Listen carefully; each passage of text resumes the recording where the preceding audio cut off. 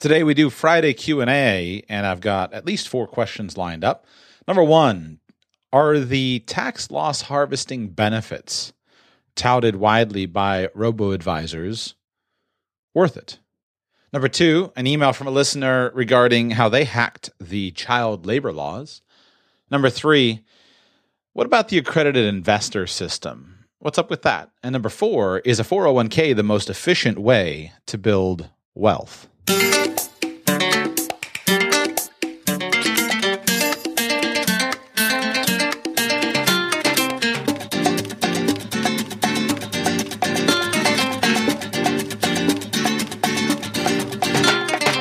Welcome to the Radical Personal Finance Podcast. My name is Joshua Sheets. This is episode 205 of the show.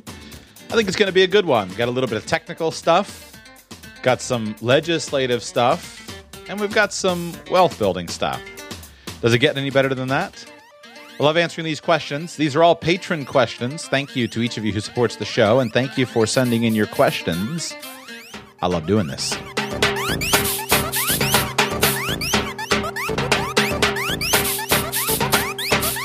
We're going to kick it off today with a question on tax loss harvesting. This is a big deal these days, and it has some benefits that are widely touted among various people, especially all over online as far as all the advertisements that you see. Here's the original question. It says, hey there, Joshua, I've got a question that might be worth considering for a future show. I'm a Patreon supporter, by the way. Thank you.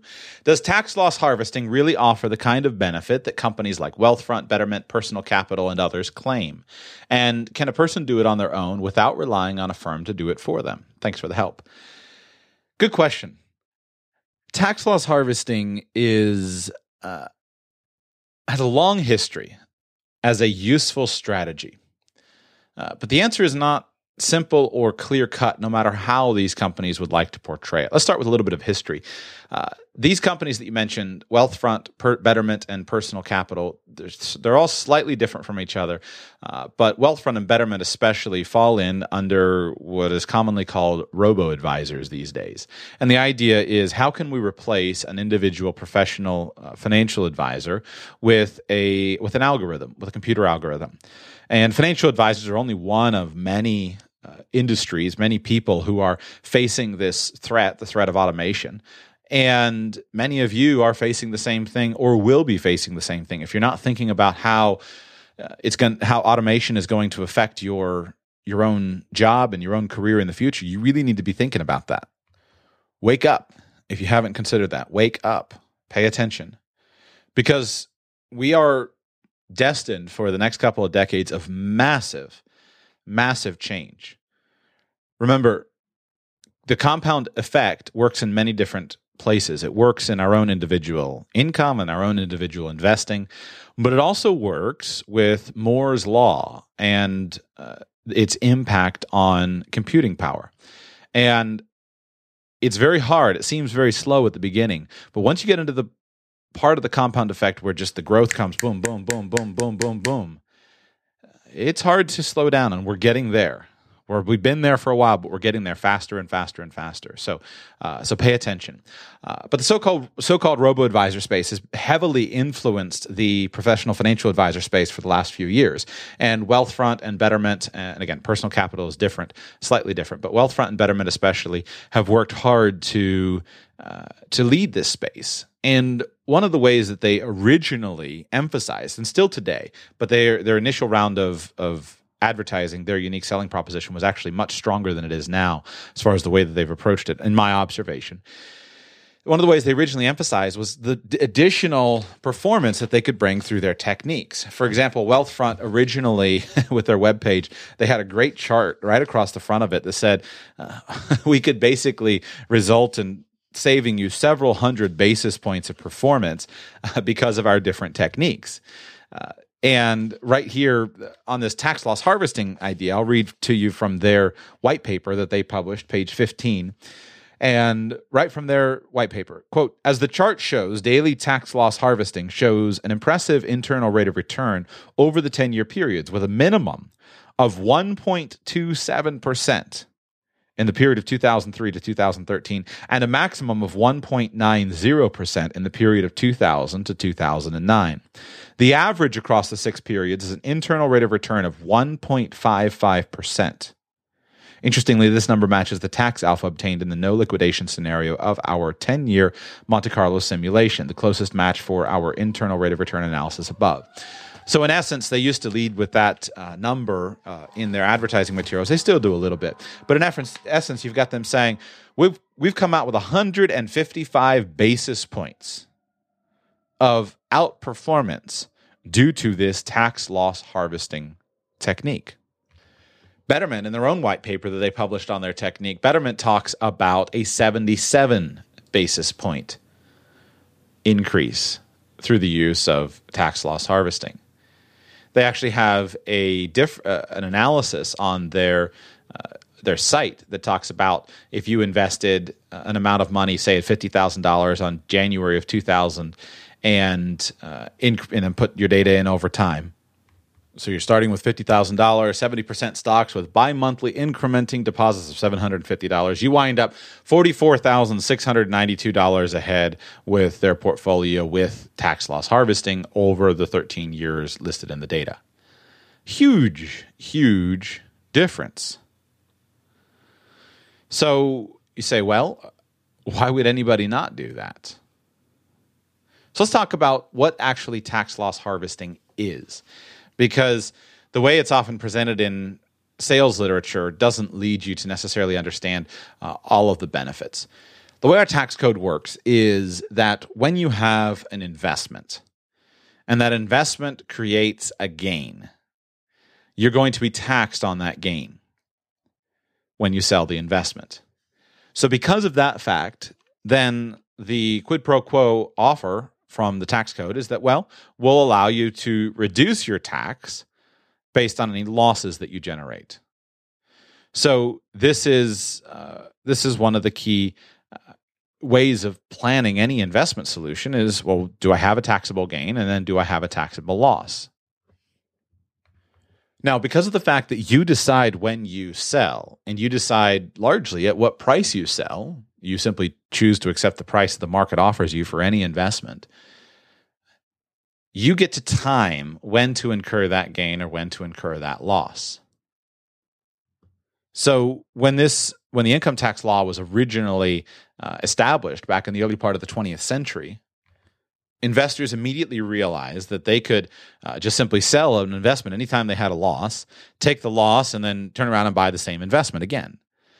So soon after the passage of the income tax legislation, Congress passed rules that we call the wash sale rules. And these rules have been changed and updated as time goes on. But basically what they indicate is the fact that you cannot sell an investment for a loss and then immediately buy the same investment back again.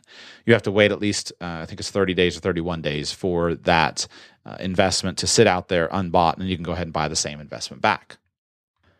So what's being done in managing a portfolio, however, in the modern world, is that these computer algorithms and individual advisors can do the same thing, are looking through and saying, how can we sell the investments that have gone down in value and then buy a slightly different investment, one that is not substantially equivalent so that we can avoid the wash sale rules, but is equivalent enough to fulfill the same function in our portfolio.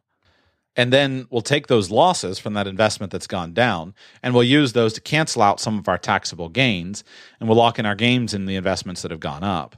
And over time, theoretically, we're going to be paying less money in income taxes. And this works. But it does have some downsides. And let's start with a few of those things I'd like to point out. Number one, if you are selling an investment that has a loss, you need to ask yourself the question of why are you selling it? If you're selling it because it's a bad investment and it just didn't work out how you thought it was going to work out and you're going to get rid of it, Well, in that situation, we're not talking about harvesting those losses by just simply buying another investment. We're just recognizing we have a loss, and we're cutting our rope short and just saying we're going to stop the loss. And that's a smart idea.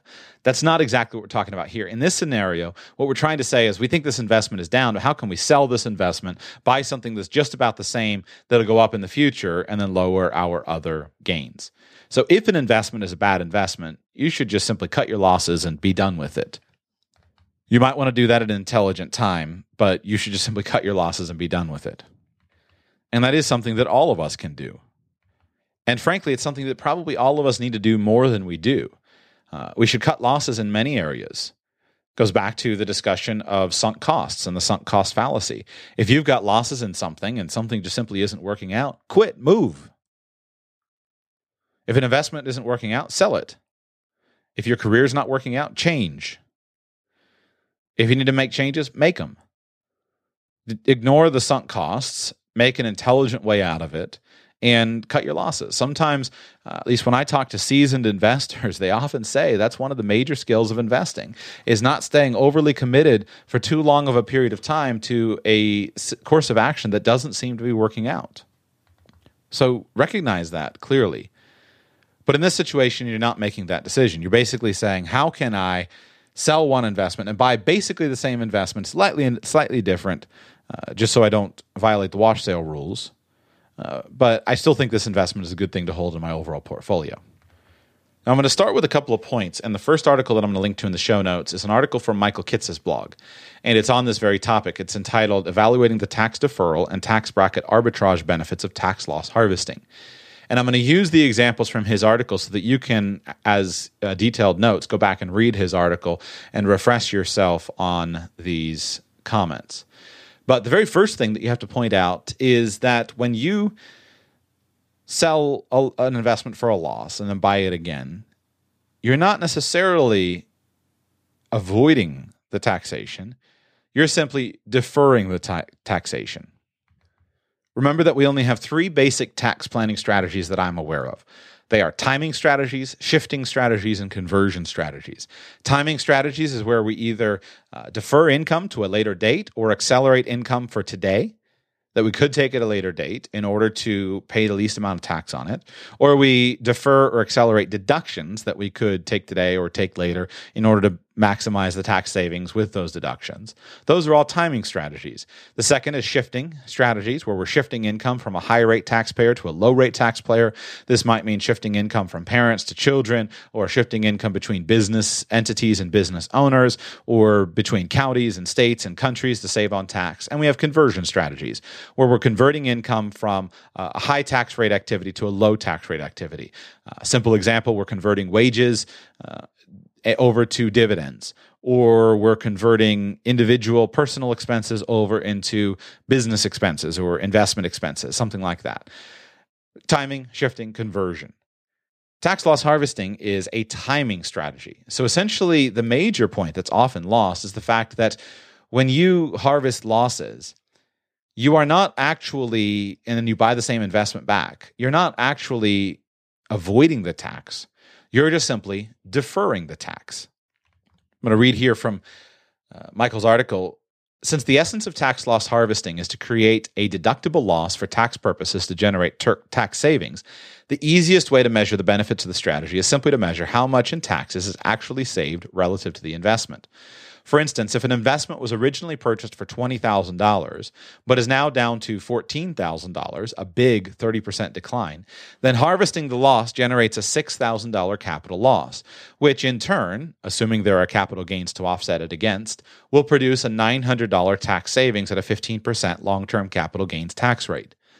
Relative to the investment value of $14,000, this means harvesting the capital loss generated a whopping tax alpha of $900 over $14,000, which equals 6.4% of savings. However, the reality is that harvesting the loss did not really increase the investor's wealth by $900 of tax savings in the long run. The reason is that while the harvested loss did generate $900 of current tax savings, the act of harvesting the loss also reduces the cost basis of the investment. by selling the investment at $14,000 to harvest the capital lost and then reinvesting the $14,000 of proceeds, the new cost basis going forward will be $14,000, which means if or when the investment eventually recovers back to its original $20,000, the investor will face a future recovery gain of $6,000 and a negative tax alpha in the year of liquidation. In fact, if that capital gain in turn results in a $900 tax bill, assuming the same 15% long-term capital gains tax rate, the net value of the transaction is actually exact same as would have occurred if the loss was never harvested in the first place. So the point is, if you take the loss and then reinvest it and your investment recovers, you're going to pay the tax on the gain in the future. Now, it's not quite exactly equal because, as Kitces goes on in his article to point out, you do get the benefit of investing the tax saved, the dollars that you would have had to pay in tax. So if you had the opportunity, instead of paying the $900 of tax, you could go ahead and use and invest and grow that $900. You do get an economic benefit there.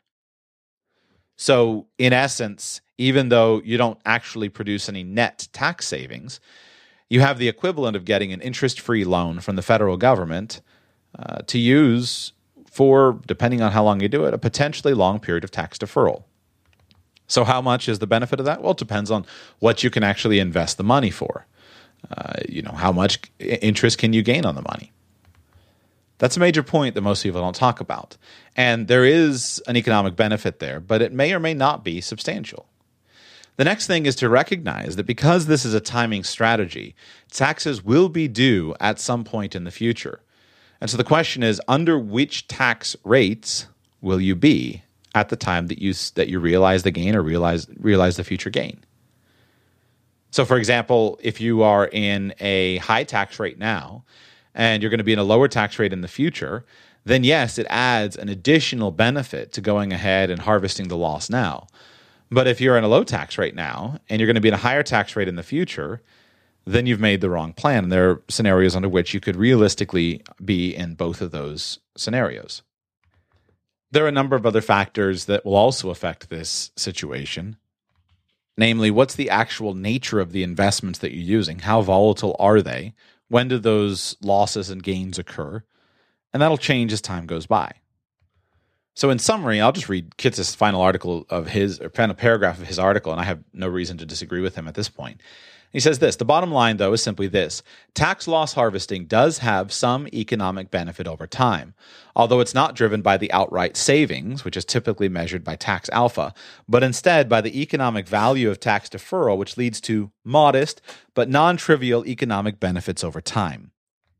For those who may experience tax bracket changes, the benefits can be significantly amplified, for better or worse. And in fact, the impact of tax bracket arbitrage can be many times more significant than the underlying benefits of tax deferral itself. As a result, it's crucial to focus not just on the tax deferral value of loss harvesting, but also the potential tax bracket impacts. And to the extent any anticipated tax bracket changes are favorable, and there are gains to offset with the losses in the first place, harvest as much as possible, maximizing the opportunity for each contribution, each investment or asset class being held, and by checking for loss harvesting opportunities as often as possible. In my mind, that's as good of a summary as anything as far as the overall technique. Each of us should, whenever possible, be harvesting the losses that we might have in a portfolio. It's a time-proven, sound financial and investment management technique. Now, that doesn't answer the question regarding Wealthfront, Betterment, Personal Capital, and the tax loss harvesting services that they advertise. My answer to this question is twofold. Number one, with the actual technical analysis of this, I'm going to put a series of papers and a series of articles in the show notes for today. Start with reading the Wealthfront white paper about tax loss harvesting. Next, read the Betterment white paper about tax loss harvesting.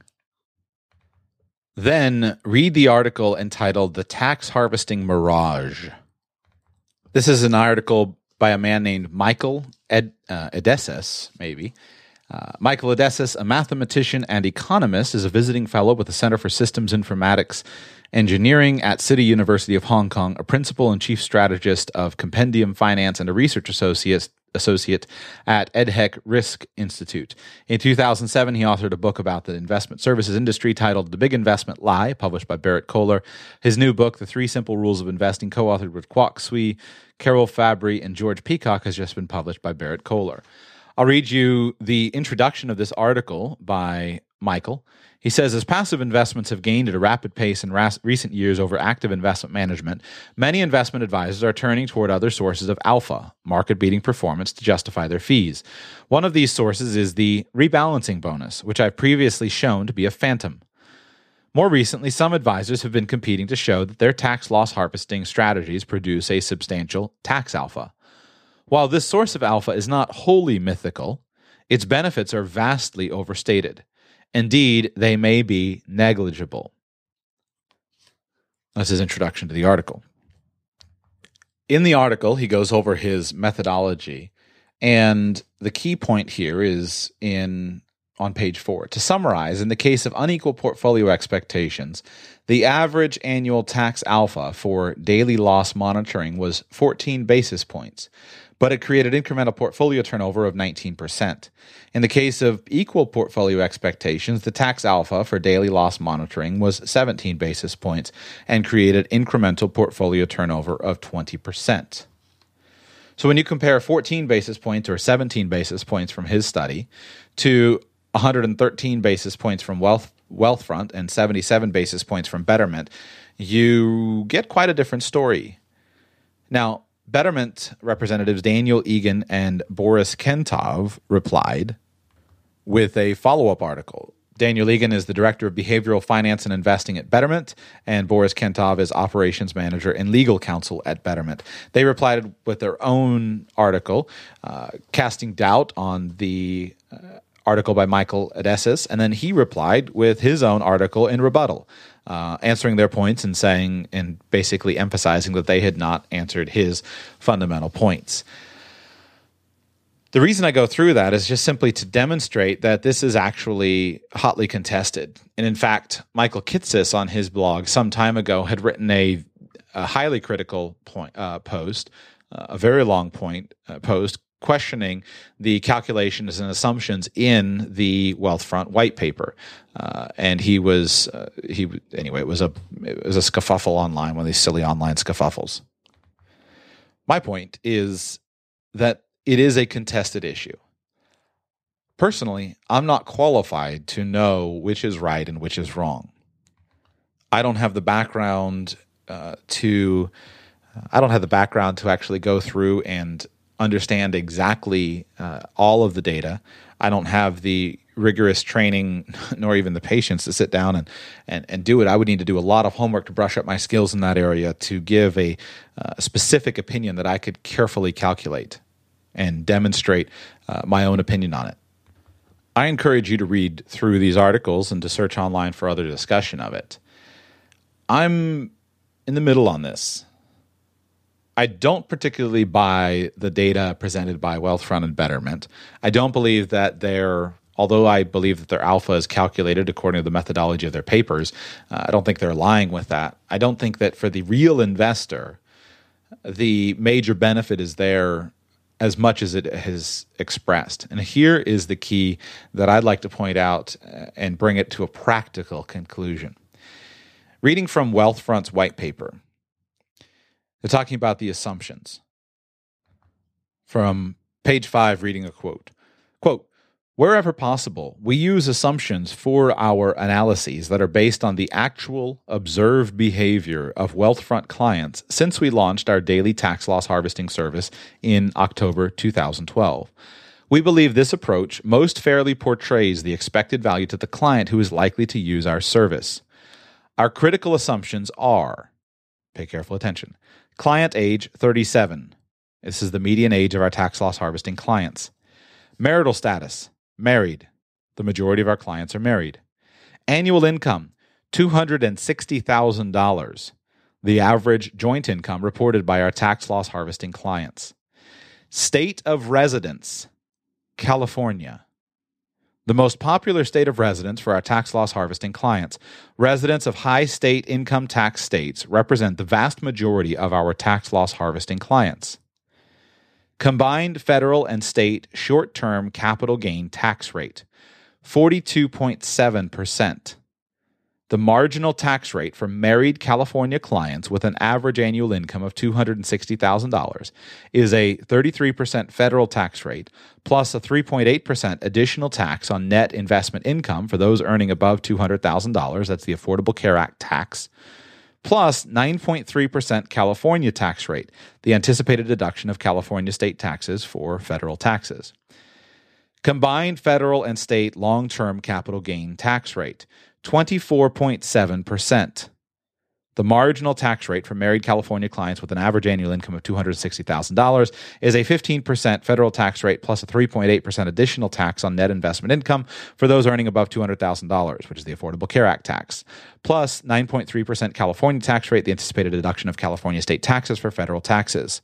Portfolio risk level 7, the average risk score on a scale of 0 to 10 for our tax loss harvesting clients. A risk level 7 portfolio would be allocated across 6 asset classes as follows, and they go into the different asset classes. Investment cash flows, an initial deposit of $100,000, followed by add-on deposits of $10,000 each quarter. The average Wealthfront tax loss harvesting client actually adds an average of nearly 20% of her original deposit each quarter. See the chart below. In my mind, the key variable is the tax rate. Wealthfront's white paper makes the assumption for their data that the tax rates are for California investors in the highest income tax bracket. It comes out to be 56.7% for income and short-term capital gains and 37.1% for long-term capital gains. So that is about the highest possible number to put on it. Now, Betterment doesn't use that highest tax rate bracket in their white paper. They use a lower tax rate. But for me, that's one of the key scenarios. And it's interesting because Wealthfront actually, they were very popular among kind of the California techie crowd. That's their corporate culture, is the California techie. At least that was how they started. I don't know what their client makeup is now. They're saying here in their white paper that this is their median client. Maybe it is. But if you have a very high income, then you'll probably have a higher benefit here. Maybe, especially if you have a lower income in the future when you actually realize the gain. The other side, practically speaking, is this is only applicable to non-qualified accounts, non-tax deferred accounts. This is not applicable to most Americans. Now, I recognize, of course, that you, the listening audience to the show, are probably not representative of the average of U.S. Americans. But always looking at the average population, the majority of people, number one, have no savings and have no investments. Number two, if they do have savings or they do have investments, they're primarily going to be invested through a some sort of IRA or 401k or pension plan at work. So the number of Americans that have savings, that have investments, and that invest in non-qualified accounts like this and are going to use an indexing strategy is a very small percentage of the population. And of that small percentage of the population, I'm still not convinced that necessarily this type of investing approach is the most effective investing approach. If you had a large sum of money, this could be an excellent approach if you're looking for a passive investment strategy that's optimized in many ways. And to me, that's the market. So in my mind, there is a legitimate benefit. Is it substantial or is it moderate? I don't know. My gut says it's moderate. I don't know. I can't prove that statement. That's just my current gut feeling. Take it for what it's worth. You read the papers, read other associated papers, and see what you think. For the average person, I'm simply not that worried about it. I don't believe. I'm also convinced of. It's funny, I mentioned Kit says a bunch today. I agree with him on his perspective here. I'm not convinced that the robo-advisor is the advisor of the future. I think the robo-advisor, and this is the transition that I see most of them making, is an appropriate back office solution for the upfront financial planner. If you have a financial planner, and that financial planner is simply using advisors, robo-advisors like this to be able to provide just portfolio management services. In my mind, that's the best scenario. I don't know. I'd be surprised if the IRS doesn't change some of these rules in the future. Right now, it's very thin. I haven't heard any scuttlebutt of them necessarily going after this, but it's very thin when you're trading out one ETF for another ETF that's theoretically different, but practically when you actually look at the investments held within it, it's exactly the same. I won't go into that. But that's my answer. It's a good question. I think it could have some benefit, but remember, it's only going to have benefit to you if you, number one, are investing in taxable accounts. Number two, it's going to have benefit to you the most if you're in a high income tax bracket now and you pretend and you're going to be in a lower income tax bracket later. Those are the key things. In that case, I think they have a good offering, and we'll see as the academic case develops. The academics are always behind as far as the analysis. The academics are always behind the marketers. So we'll see what happens with the marketing as time goes on. Next question comes from Neil. It says, Joshua, thought you should know something I recently found out. California child labor laws no longer apply once you've graduated from high school. In addition, California has a method to graduate by exam, similar to a GED, but GEDs are only available to those 18 or older. The high school proficiency exam, which is easy, can be taken by anyone who is 16 or older, or who has completed 10th grade or will have completed 10th grade by the end of the academic year in which they take the test. My son, who is 15 and a half and in 10th grade, took the exam and passed it. Nothing prevents him from continuing on in high school, but he's no longer subject to child labor laws. He's seriously considering switching to community college in September, doing that for 2 years, and then transferring to a University of California campus to finish off his college. That'd get him a solid degree by the time he's 19. During that entire time, he'd be eligible to work whatever hours he wants. Another option we're considering is self-study. With my help, I used to be a computer science professor, taking a bunch of AP exams and entering UC at age 18 with at least 1 year and possibly more of credits. Thought you might be interested, Neil. Neil, I'm definitely interested. That's a neat contribution, and I love hearing about it. I had previously read the child labor laws here in Florida, but I went back and read them again after getting this email, and I found out that we have exactly the same exemption here in Florida. I had just gone through it quickly, and I hadn't even noticed it. But here from my state's site on child labor laws, exemptions. Minors are exempt from the hour limitations of the child labor law if they have been married, graduated from an accredited high school, or hold a high school equivalency diploma, served in the military, have been authorized by a court order, or been issued a partial waiver by the public school or the child labor program. So we have a similar exemption here in Florida. I believe from the way that that's stated, although I'd be interested for someone more knowledgeable than me to weigh in, I believe that only applies to the hour limitations. I don't think it applies to the prohibited occupations. It just simply applies to the hours of work. There are two aspects to the child labor laws, at least that I've observed. Number one is, what are the prohibited occupations? And then number two, what are the hours and work requirements? I love the approach that your son is taking, and I think that's the approach that any halfway bright senior, or any halfway bright middle or high school student should be taking. If you go back and, with the exception of some of the very hard skilled undergraduate degrees, there are, my brother has a degree in mathematics. That's definitely not high school material. But a lot of the soft degrees that so many of us have gotten and are getting, the academic requirements for these are less than what high school used to be. It's pretty crazy when you actually go back and look at some of the rigor that high school used to be, the academic rigor versus what college is now. And even the government school system is many times promoting this. I have a friend of mine who is actually he's enrolled at a magnet school here in South Florida. It's affiliated with Florida Atlantic University, but it's a high school, and there are students in that class through the government school system are concurrently. He's concurrently doing a so-called high school curriculum and a college curriculum. And he expects to graduate from the school. He's going to take another 2 or 3 semesters after the high school graduation and finish his degree by about 19. But many of his classmates are just simply going through the FAU system, and they're going to graduate with their bachelor's degree at the same time that they get their high school degree. And so I think many people can do it, and definitely investigate the AP exams and the CLEP exams. My thought is do both of those things together. There's no reason to go and take community college classes for things that you can do an AP or CLEP exam for. If your son is a diligent student, Just take the book, read a textbook, read a CLEP exam cram course, pay the $150 and go take the test and save yourself hours of boredom sitting in a college classroom in a community college. Clear out all of the nonsense courses as quickly as possible. Take a few of the courses if maybe he has difficulty with certain subject areas. Go and take those courses at the community college where you may be able to benefit from the professor, and then go ahead and get into the University of California for his last 2 years. And that way he can focus 100% on classes that would be rigorous, that would be applicable to something he's actually interested in.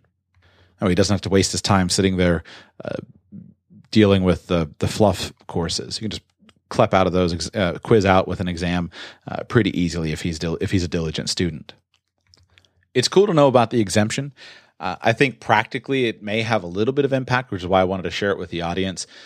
But realistically, most of the occupations that are affected by child labor laws are not going to be very productive uses of time. I mean, a high school student starting in retail is a good place to start, but there's so many better places to start and put that time to better use with a better job. In my mind, that's the best kind of bright spot with the laws. The laws are they're outdated and hopeless, and there are millions of new opportunities available for intelligent young people to focus their efforts on. And the idea of the dead-end retail job is market forces are changing that. All those retail jobs for which those laws have applied with large employers, that wasn't where they came from. They came from kind of the hard labor. Mining is a good metaphor to use, just a good picture to hold in your mind. But those retail jobs are doomed. And just think about Amazon's impact on bookstore clerks, and the same thing across the board. Watch the trends for checkouts at stores, automated checkouts. That's just starting. But even you're seeing with the changes in minimum wage laws with the fast food franchises, very quickly the fast food franchises are going to be swapping out their frontline staff for machines. And once RFID tags are ubiquitous in all products, that's exactly going to be what's happening in checkouts at store. So instead of having to go through the work of scanning the barcode, you'll be able to just simply use the RFID tags to do the checkouts. So the market is changing. The good news, people are waking up. It'll be better in the long run, but the transition through is painful. So help your kids, whether or not the minimum wage laws apply. If they can go ahead and get this exemption, hopefully that can be helpful to them. But help them think about creative solutions, how they can bring value to the marketplace. It's not just a matter of going out and getting a job anymore. It's an exciting future because the market forces are systematically destroying the cartels that control so many markets, but it's not going to be an easy transition. Next question comes from John. He says, "Hey Joshua, can you weigh in with your thoughts about being an accredited investor and the legal limitations around it? As I understand it, I do not qualify as an accredited investor, and certain investments cannot be invested in by those who are not accredited. However, apparently the rules were supposed to have changed to allow people to make investments of these kinds without the government saying that I have to make X amount or have X amount of savings. But as I learned by listening to the podcast Startup, episode 7 by Alex Bloomberg, these rules have changed with the Jobs Act. But the FCC has been sitting on the ruling and is way overdue for implementing it so that someone like me can invest in these previously off-limit investments without being told that we can't. That episode of Startup really explained a lot to me because I'd wanted to invest a large amount with Alex after listening to the very first episode of Startup. I assumed he would be very successful because I've loved his stuff for years and he's leveraging some seriously big friends for his new venture. But I couldn't invest in something I really thought was going to be a huge success, or at least provide me with good cash flow, because of these rules. I'm also curious about why these rules exist. Were they implemented to protect people from being scammed out of their money? Thanks, John." Fun question, John. And let's start by just simply defining an accredited investor for those who are unfamiliar with it. Many countries have accredited investors. In the United States, I'll read the definition directly here from the Wikipedia page.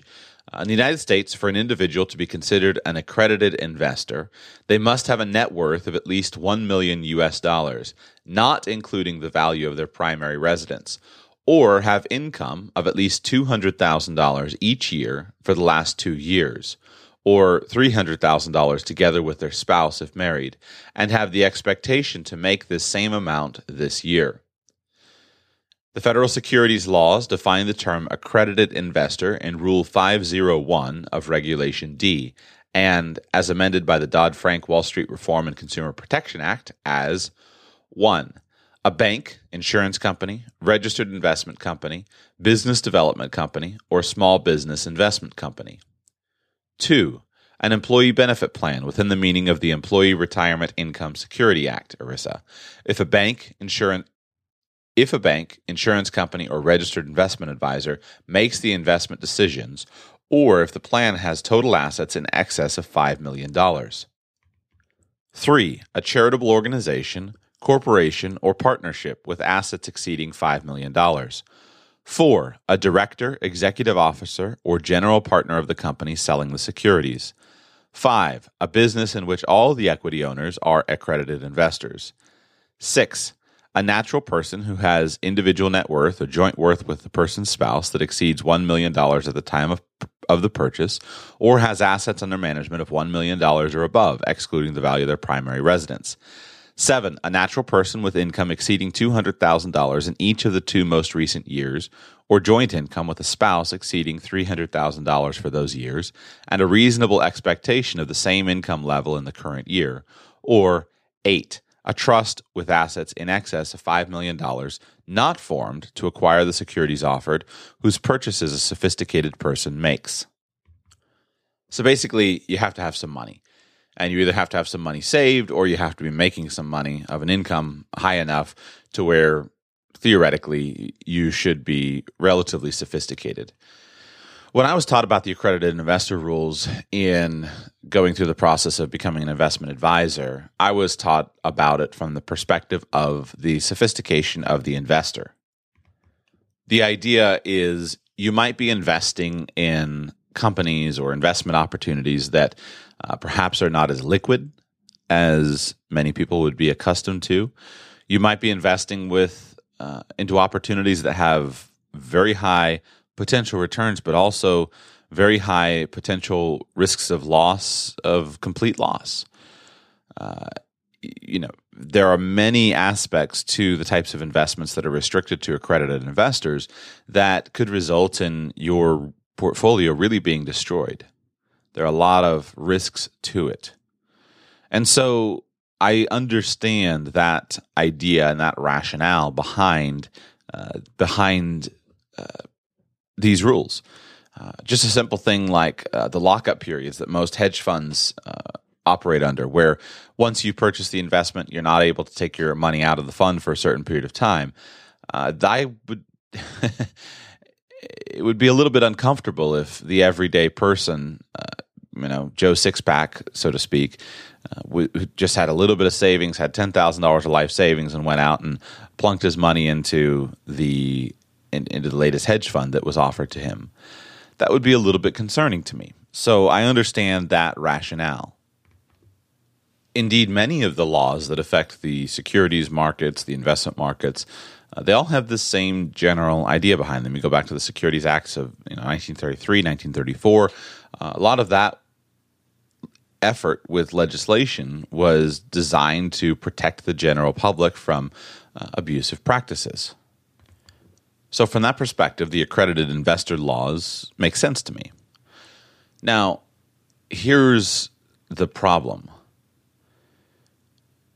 I have to believe that politicians are passing laws and that they're passing the laws in some ways altruistically. So there is a flip side, and I'll read a few paragraphs from an essay here that's on this exact subject regarding the question of accredited investors. This is one author's perspective. The free market does not let people get above return investments for long. Others spot an opportunity. They invest in it. The flow of capital raises the prices of production goods required to take advantage of the market. The rate of return falls. Then the new competitors bid against each other to sell the products. Retail prices fall. The rate of return falls. Whenever this process fails to narrow the spread between cost and price, there is either ignorance or coercion. When the government is involved, it is coercion. The rich want to get richer. They face a problem. Pooled funds allow the little people to enter an investment market that has a high return. Pools of capital let the little investors enter a field. To keep this from happening, the rich lobbied Congress to set up rules against non-rich people entering high-return capital markets. Only the rich may enter. These are called accredited investors. The law was justified by protecting little investors who cannot afford these high-risk investments. The Securities and Exchange Commission enforces the law, but they're an outfit that can't even balance their own books. And there's a link to a pretty damning article back from the New York Times back in 2011, where the title of the article is "The SEC Hurt by a Disarray in Its Books." And the initial paragraphs read this: Washington, if a company's financial reporting were so bad that its auditor had pointed out significant weaknesses in its accounting for 7 years running, the Securities and Exchange Commission would most likely be all over it. But what if the company were the SEC itself? Since the Commission began producing audited statements in 2004, the Government Accountability Office has faulted its reporting almost every year. Last November, the GAO said that the Commission's books were in such disarray that it had failed at some of the agency's most fundamental tasks, accurately tracking income from fines, filing fees, and the return of ill-gotten profits. Quote, a reasonable possibility exists that a material misstatement of the SEC's financial statements would not be prevented or detected and corrected on a timely basis, the auditor concluded. The auditor did not accuse the SEC of cooking its books, and the mistakes were corrected before its latest financial statements were completed.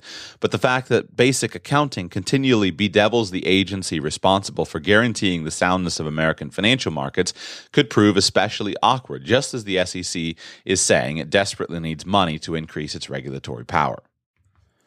So if you're trying to decide which of these versions of the story is the truth, obviously we would need some evidence. And in my mind, there are a couple of potential arguments. And so that you know where I'm going, I don't know the answer to which it is.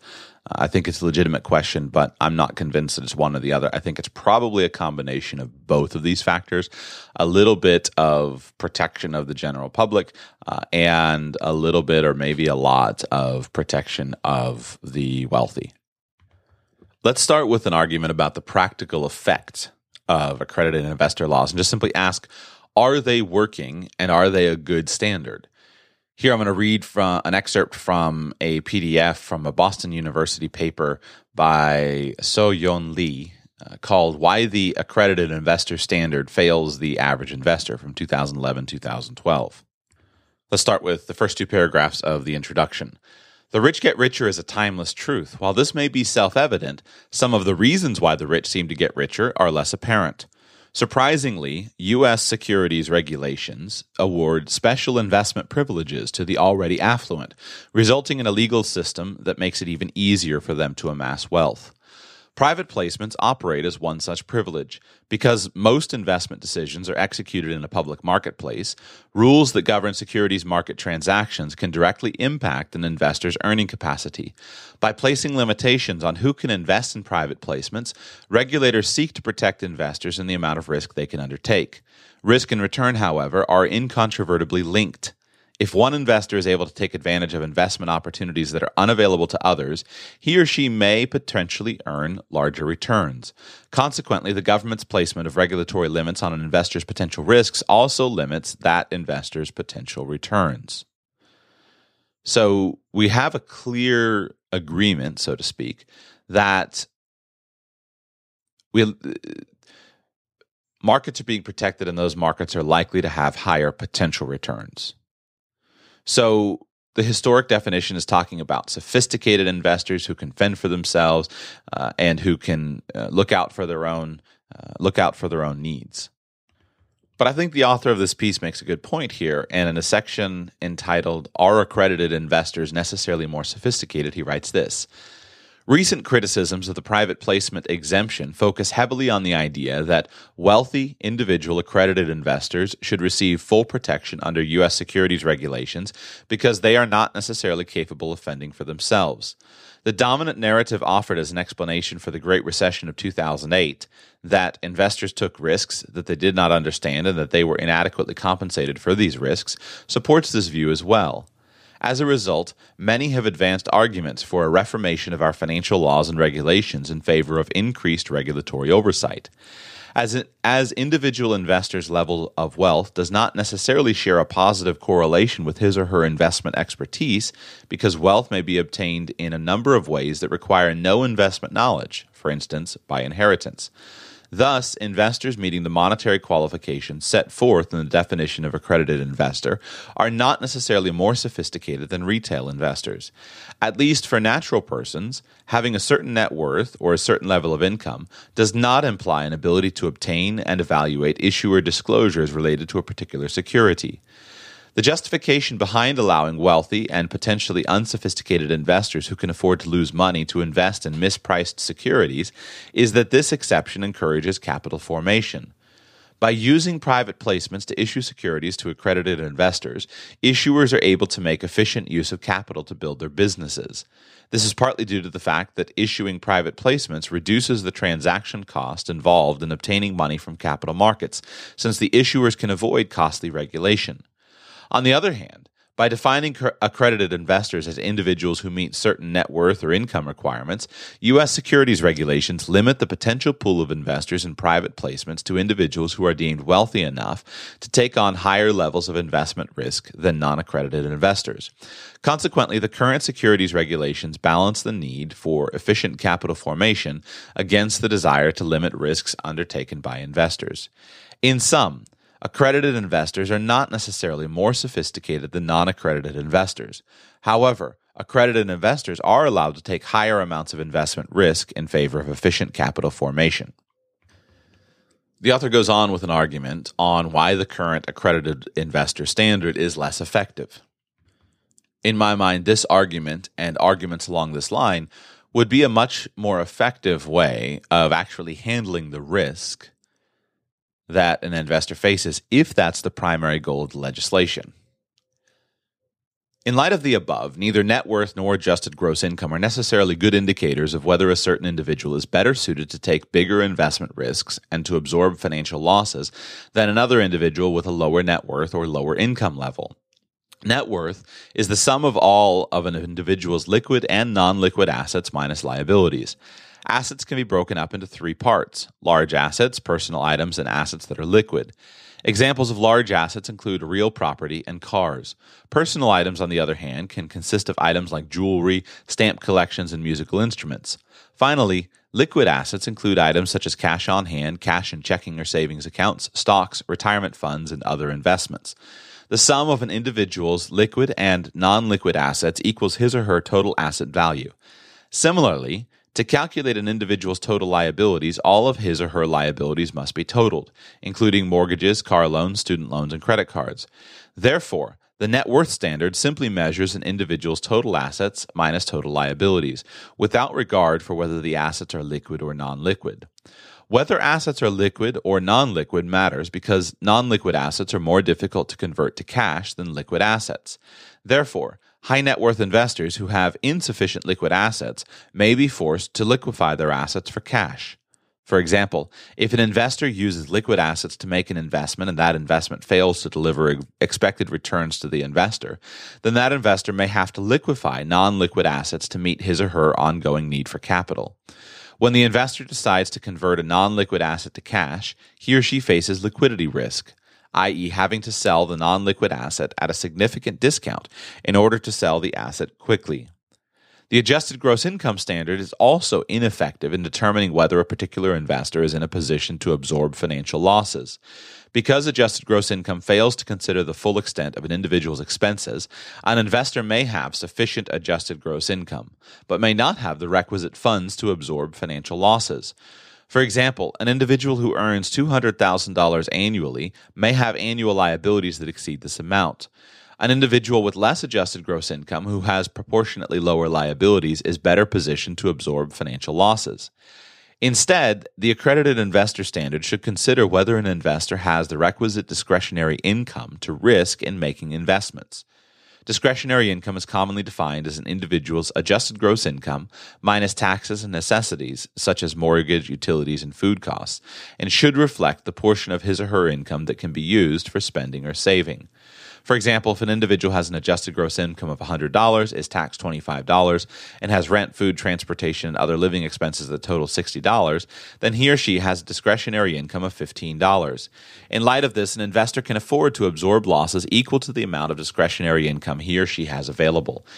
In this scenario, issuers may voluntarily determine that it is not worth it for the organization to transact with an individual who only has a few dollars of discretionary income. However, the government has no reason to bar such financial transactions.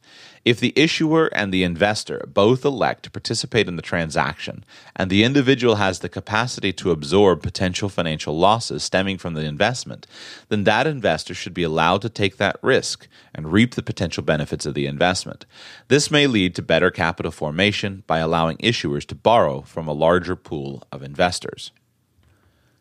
Since net worth standards include both the liquid and illiquid assets of a particular investor, while income standards factor in his or her adjusted gross income, an investor who meets the accredited investor standard may have less discretionary income than another one who does not. For example, if A is retired and has a net worth of $1 million, but the vast majority of A's net worth is invested in real properties, none of which A uses as a primary residence, A qualifies as an accredited investor. Or if A is single, lives in New York City with an annual income of $200,000 and has 4 children, A qualifies as an accredited investor. On the other hand, if B is single, lives in Harlingen, Texas with an annual income of $195,000 and has no children, B does not qualify as an accredited investor. Although in each example A is an accredited investor and B is not, B is likely to have more discretionary income than A. Furthermore, even if B only has discretionary income of $50, B should be able to invest this money as he or she pleases without unnecessary limitation. The discretionary income standard is a better financial measure of determining whether a particular investor can afford to make risky investments because it quantifies his or her capacity to absorb financial losses. Moreover, by limiting a particular investor's total investment in private placements to the precise dollar amount of that individual's discretionary income, regulators can ensure that investors who do invest in private placements can truly bear the risks of their investments. Applying a discretionary income standard in determining whether a particular investor qualifies as an accredited investor may result in better access to capital for issuers seeking investors and increase investment opportunities for retail investors. So there you have a critique and a recommendation by an academic saying, well, the law as it is doesn't work very well. And I think they make good points. If the primary goal of the state is to protect the investors, I think those are good points, and it should be considered. Now, you obviously have to question, and this is where your political ideology, your ideas and understanding of what's ethical and what's moral will come in. Does the state have a moral obligation to protect people from making bad investments? I have a bit of trouble personally thinking that's the case. And my reason for that is that most of my worst investments have to do with the state. Social Security is not such a great plan for me. I could do a little bit better on my own. Now, could other people do better on their own? You can make the argument that many people depend on Social Security, and that's where you get into a moral argument that goes into political ideology. But I think at least it could be argued effectively that the standards are ineffective. Now, what about the other side? What about the arguments for the idea that the rich lobbied Congress to pass special laws and regulations in order to protect their interests? Is there any evidence for that, or is there any proof for that? I don't have a comprehensive proof or case about what happened back when these laws were passed. I've looked into it a little bit, but I haven't been able to find evidence that I've found to be compelling enough to kind of go through and say, this is exactly what I believe. If anybody knows of research with a good academic background, I'd love to know about it. But what I will do is I will read a very recent report here. I'll read 4 paragraphs of a very recent report on the influence of money on government. And this comes from the Sunlight Foundation, published November 2014. Our headline title says, Fixed Fortunes, the biggest corporate political interests spend billions and get trillions. Between 2007 and 2012, 200 of Americans' most politically active corporations spent a combined $5.8 billion on federal lobbying and campaign contributions. A year-long analysis by the Sunlight Foundation suggests, however, that what they gave pales compared to what those same corporations got: $4.4 trillion in federal business and support. That figure, more than the $4.3 trillion the federal government paid the nation's 50 million Social Security recipients over the same period, is the result of an unprecedented effort to quantify the less examined side of the campaign finance equation.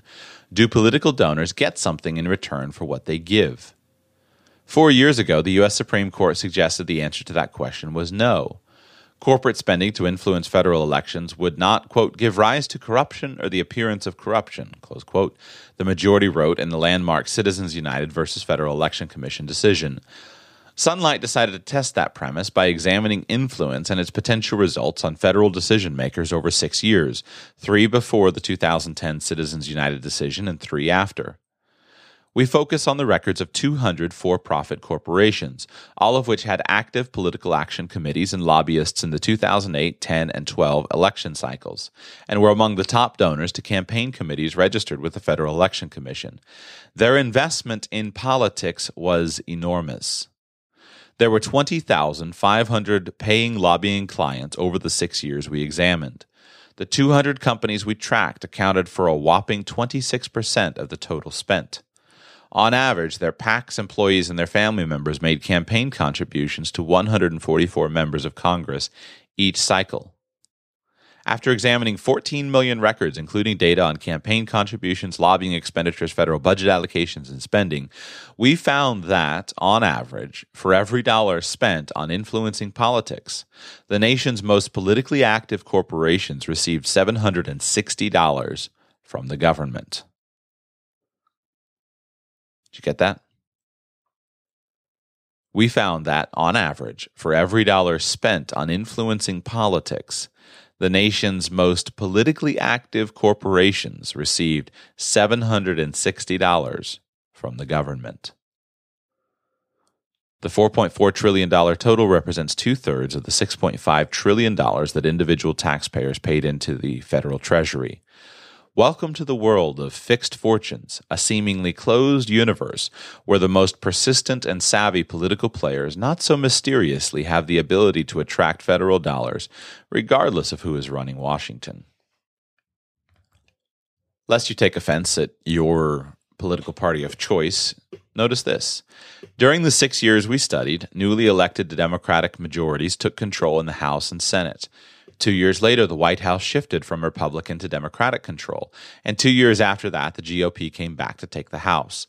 The collapse of the housing bubble in 2007 led to massive bailout efforts by the Treasury Department and the Federal Reserve Board, 2 massive stimulus bills, and the loss of more than 8 million jobs.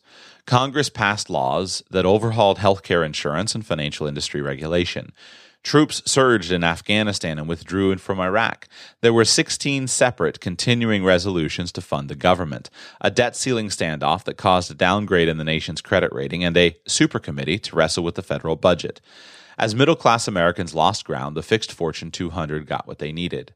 What they needed included loans that helped automakers and banks survive the recent recession, while many homeowners went under. It included full funding and expansion of federal programs started in the 1930s that, year after year, decade after decade, helped prop up prices for agribusiness and secure trade deals for our biggest manufacturers. It included budget-busting emergency measures that funneled extra dollars to everything from defense contractors to public utility companies to financial industry giants. The record suggests that the money corporations spend on political campaigns and Washington lobbying firms is not an unwise investment. Goes on and talks about the fact that these spenders on lobbyists come from almost every industry, and that essentially the government is a business partner and the money spent has a good return on investment. And so here's the interesting challenge. Do you think that the world was different 100 years ago? I don't know. I wasn't there. I think it's a good question. But today, if I were in charge of, and this is one of the things that frustrated me so much about the large corporate world, is just simply if I were running a company, I have a fiduciary responsibility to my stockholders to make sure that their value is increased. And I got to make sure that the legislation is tilted in my favor. Now, I don't have any reason to think it wasn't similar 100 years ago. In fact, a little bit of study of history, you start looking into some things, and in many ways it may have been worse, may have been better. I don't know. I don't trust it. So in my mind, I think that the idea that the benefit of the accredited investor rules primarily being applied to the rich, in my mind, that would be compelling. But here's the key.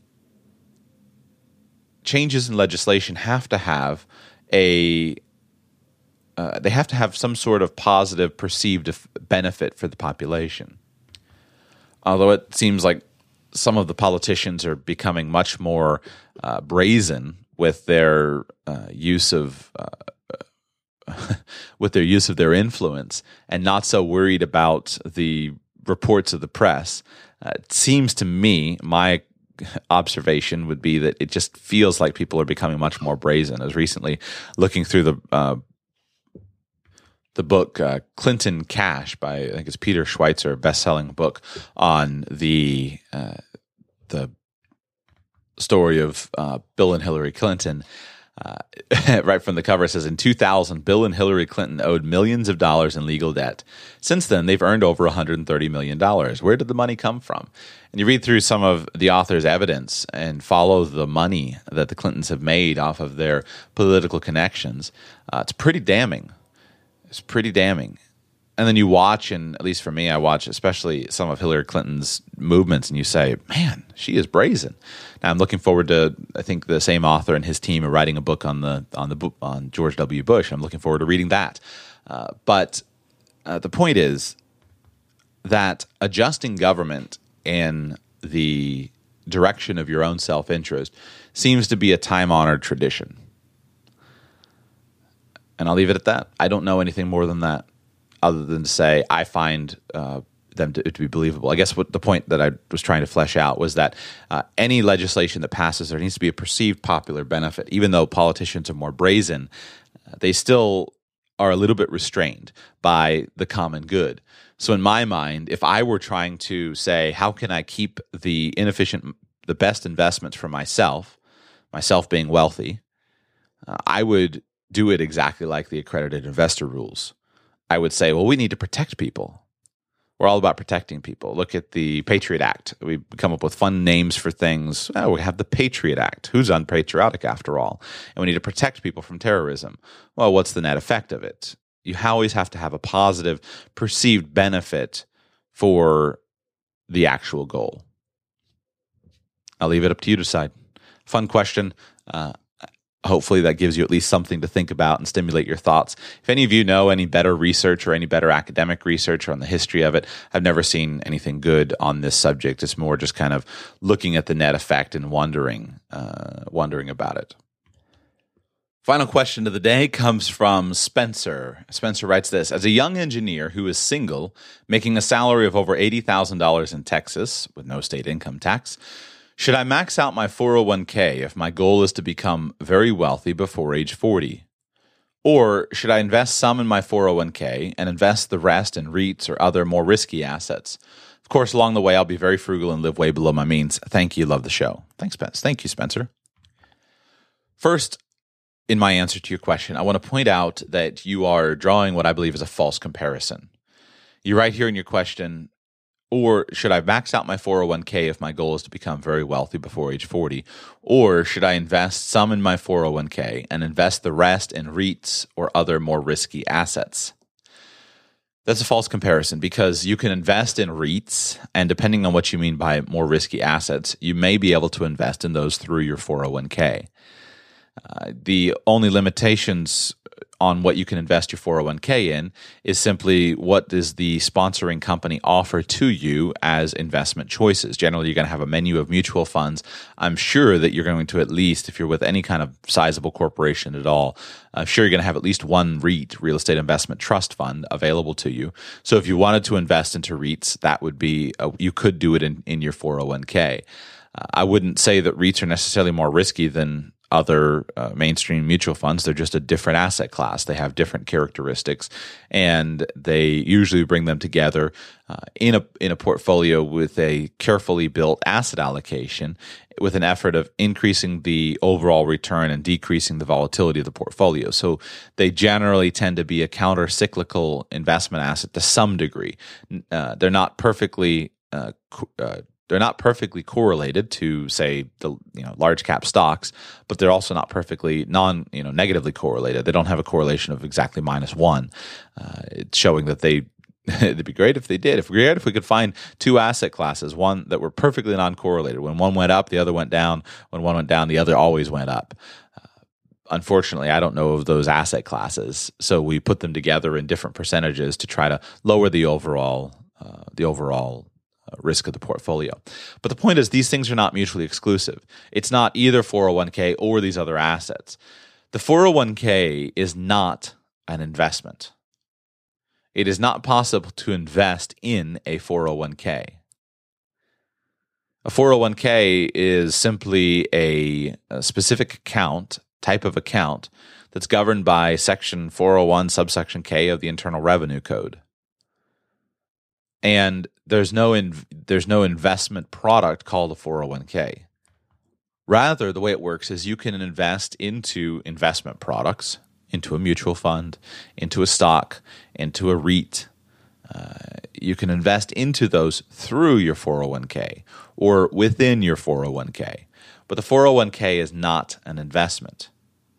So you've got to make two decisions. You've got to, number one, make a decision of, should I invest through my 401k? And number two, what type of investment should I choose to invest in? And those are two different decisions. We usually just lump them all together, but they are indeed two different decisions.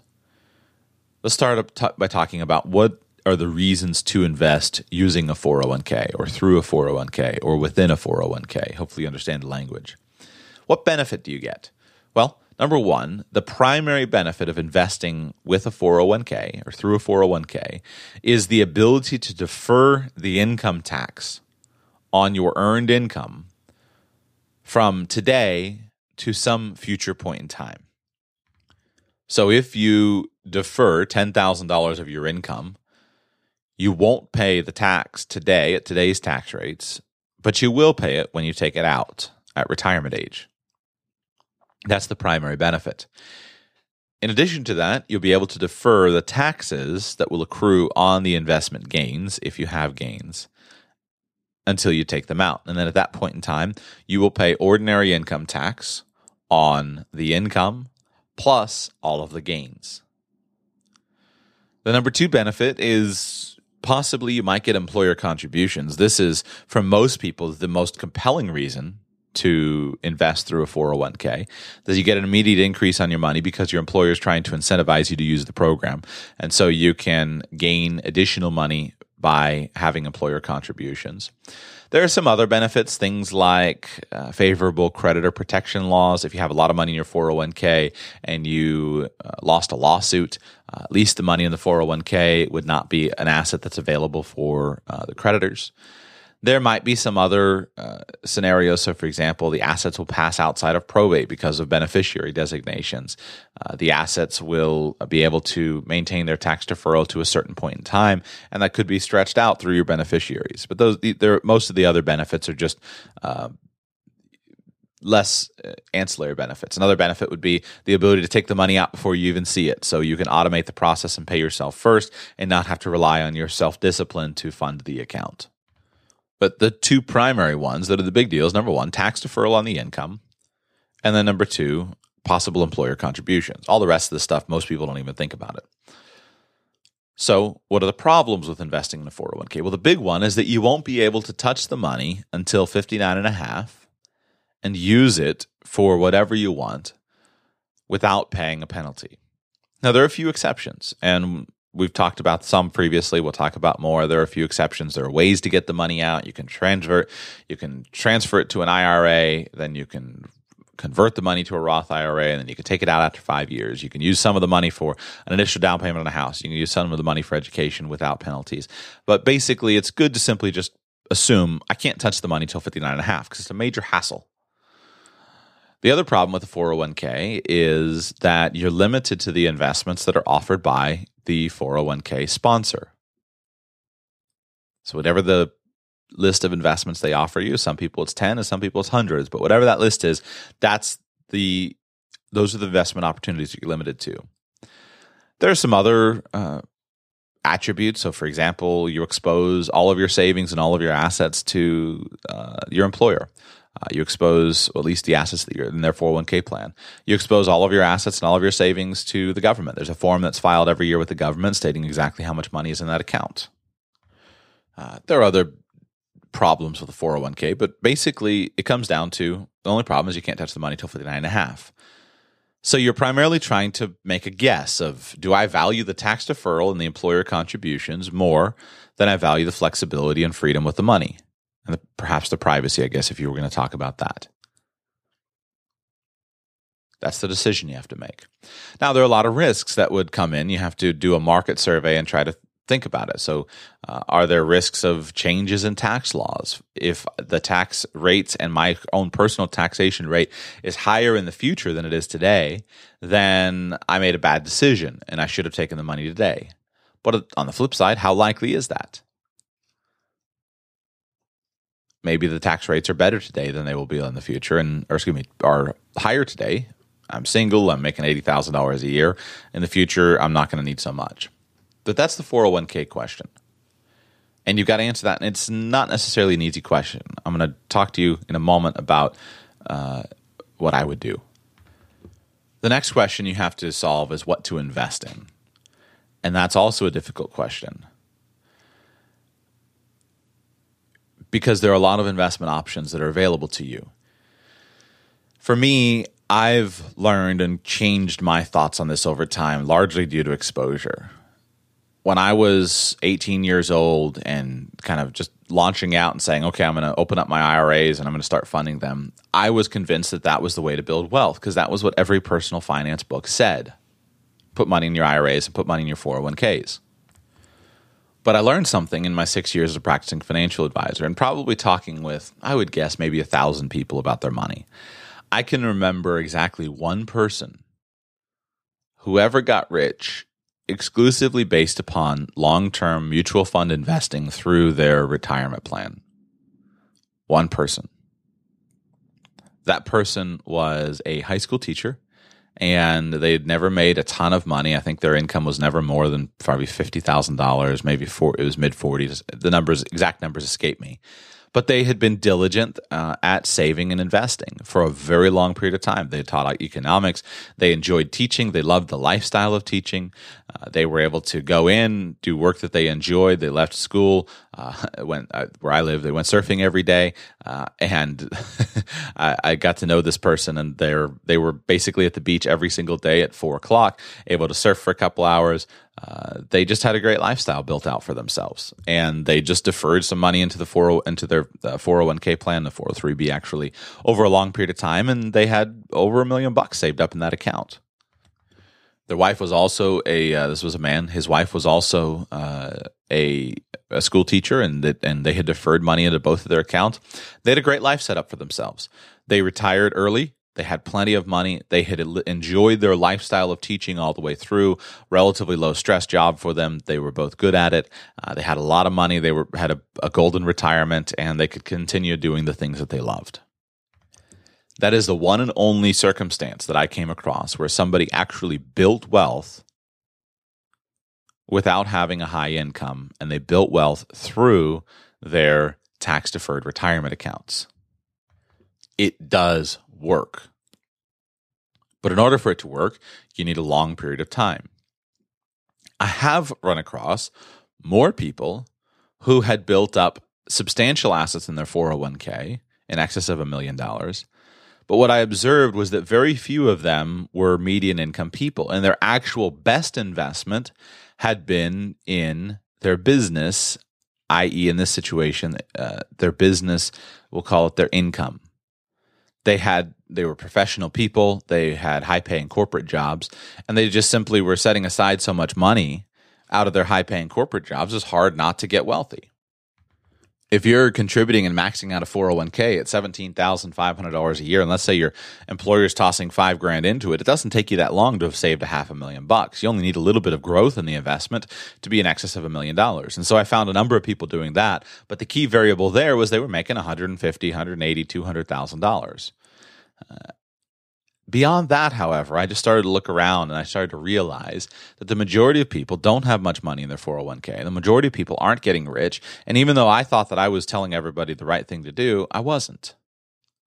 Because when I look around my town, and you should look around your town, all of a sudden I see that the people who have the most money are always the people who are operating some sort of independent business or who are very highly paid professionals, which is an independent business. And I realized I was putting my focus on the wrong thing, which is why I sound like a broken record talking about investing in business and income, because I look around my town and that's who the rich people are. And at some point I realized, wait a second, I've kind of gotten this thing backwards. It's not that investing through a 401k makes you rich. It's that having a high income makes you rich. And then as part of that, you invest through a 401k. That's what led to my adjustment in views. So for you, Spencer, I would simply say this. You should always invest in the most efficient way possible. And if your investment plan of choice is something like mutual funds or REITs, other pooled investment companies like that, then probably the most efficient place for you to do that is going to be in the 401k. It's pretty cool that you can set aside $17,500 into that account. If you were to do that, let's run some quick math here. So 12 years from 28 to, you said you're 28 and you're going to 40. So if you're going to do 28 to 40, put that in, we'll do it monthly. Let's just say a 10% number compounded monthly, starting with nothing, 17,500 divided by 12. That's our payment. So at the end of 12 years, you might wind up with $406,000 in that account. If you fund it at $17,500 per year, ignoring an employer match and assuming a 10% rate of return, at age 40, you'd have $406,000 in that account. That's a huge number.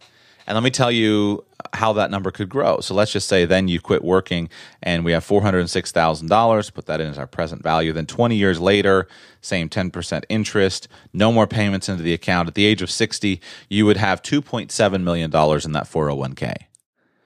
That could be a lot of money. And having the money tucked in that account could, number one, make you very wealthy, and it could be a big deal for you. But it's probably not the only thing that you should do. You should probably be doing other things. You don't have to. If, like that teacher that I met, you love your job, you're very comfortable as an engineer, there's always a balance between how much work do you want to do versus how rich do you want to be.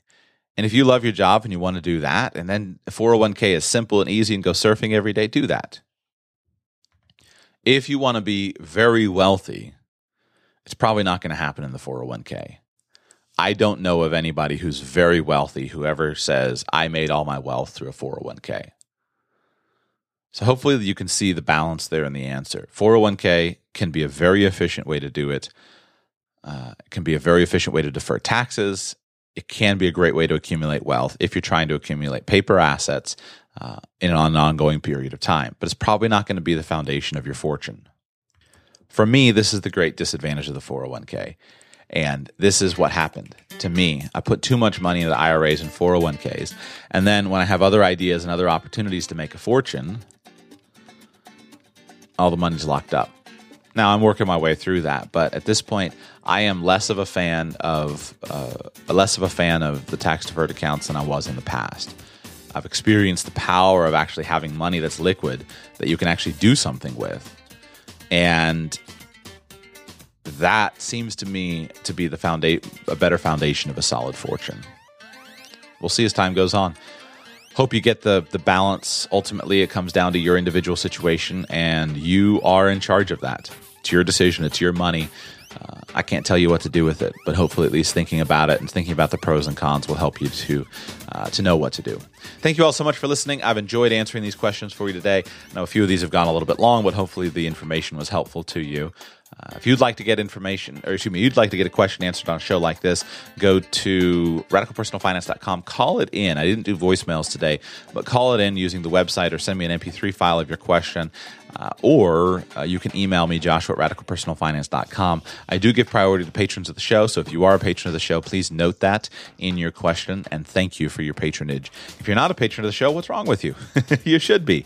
Go to radicalpersonalfinance.com/patron. The business model behind Radical Personal Finance is that it is a listener-supported show. It's a voluntary contribution, voluntary support. If you find value, monetary value in the ideas and concepts discussed, then send me the money that you think it's worth. radicalpersonalfinance.com/patron is where you do that. And I've designed a few different systems of benefits there to benefit you and incentivize you at different levels. You can go anywhere from $1 a month to $200 a month, or you could even put $1,000 a month into that if you felt that it was worth that. So any number is fine. radicalpersonalfinance.com/patron. Thank you all so much for listening. Be back with you soon.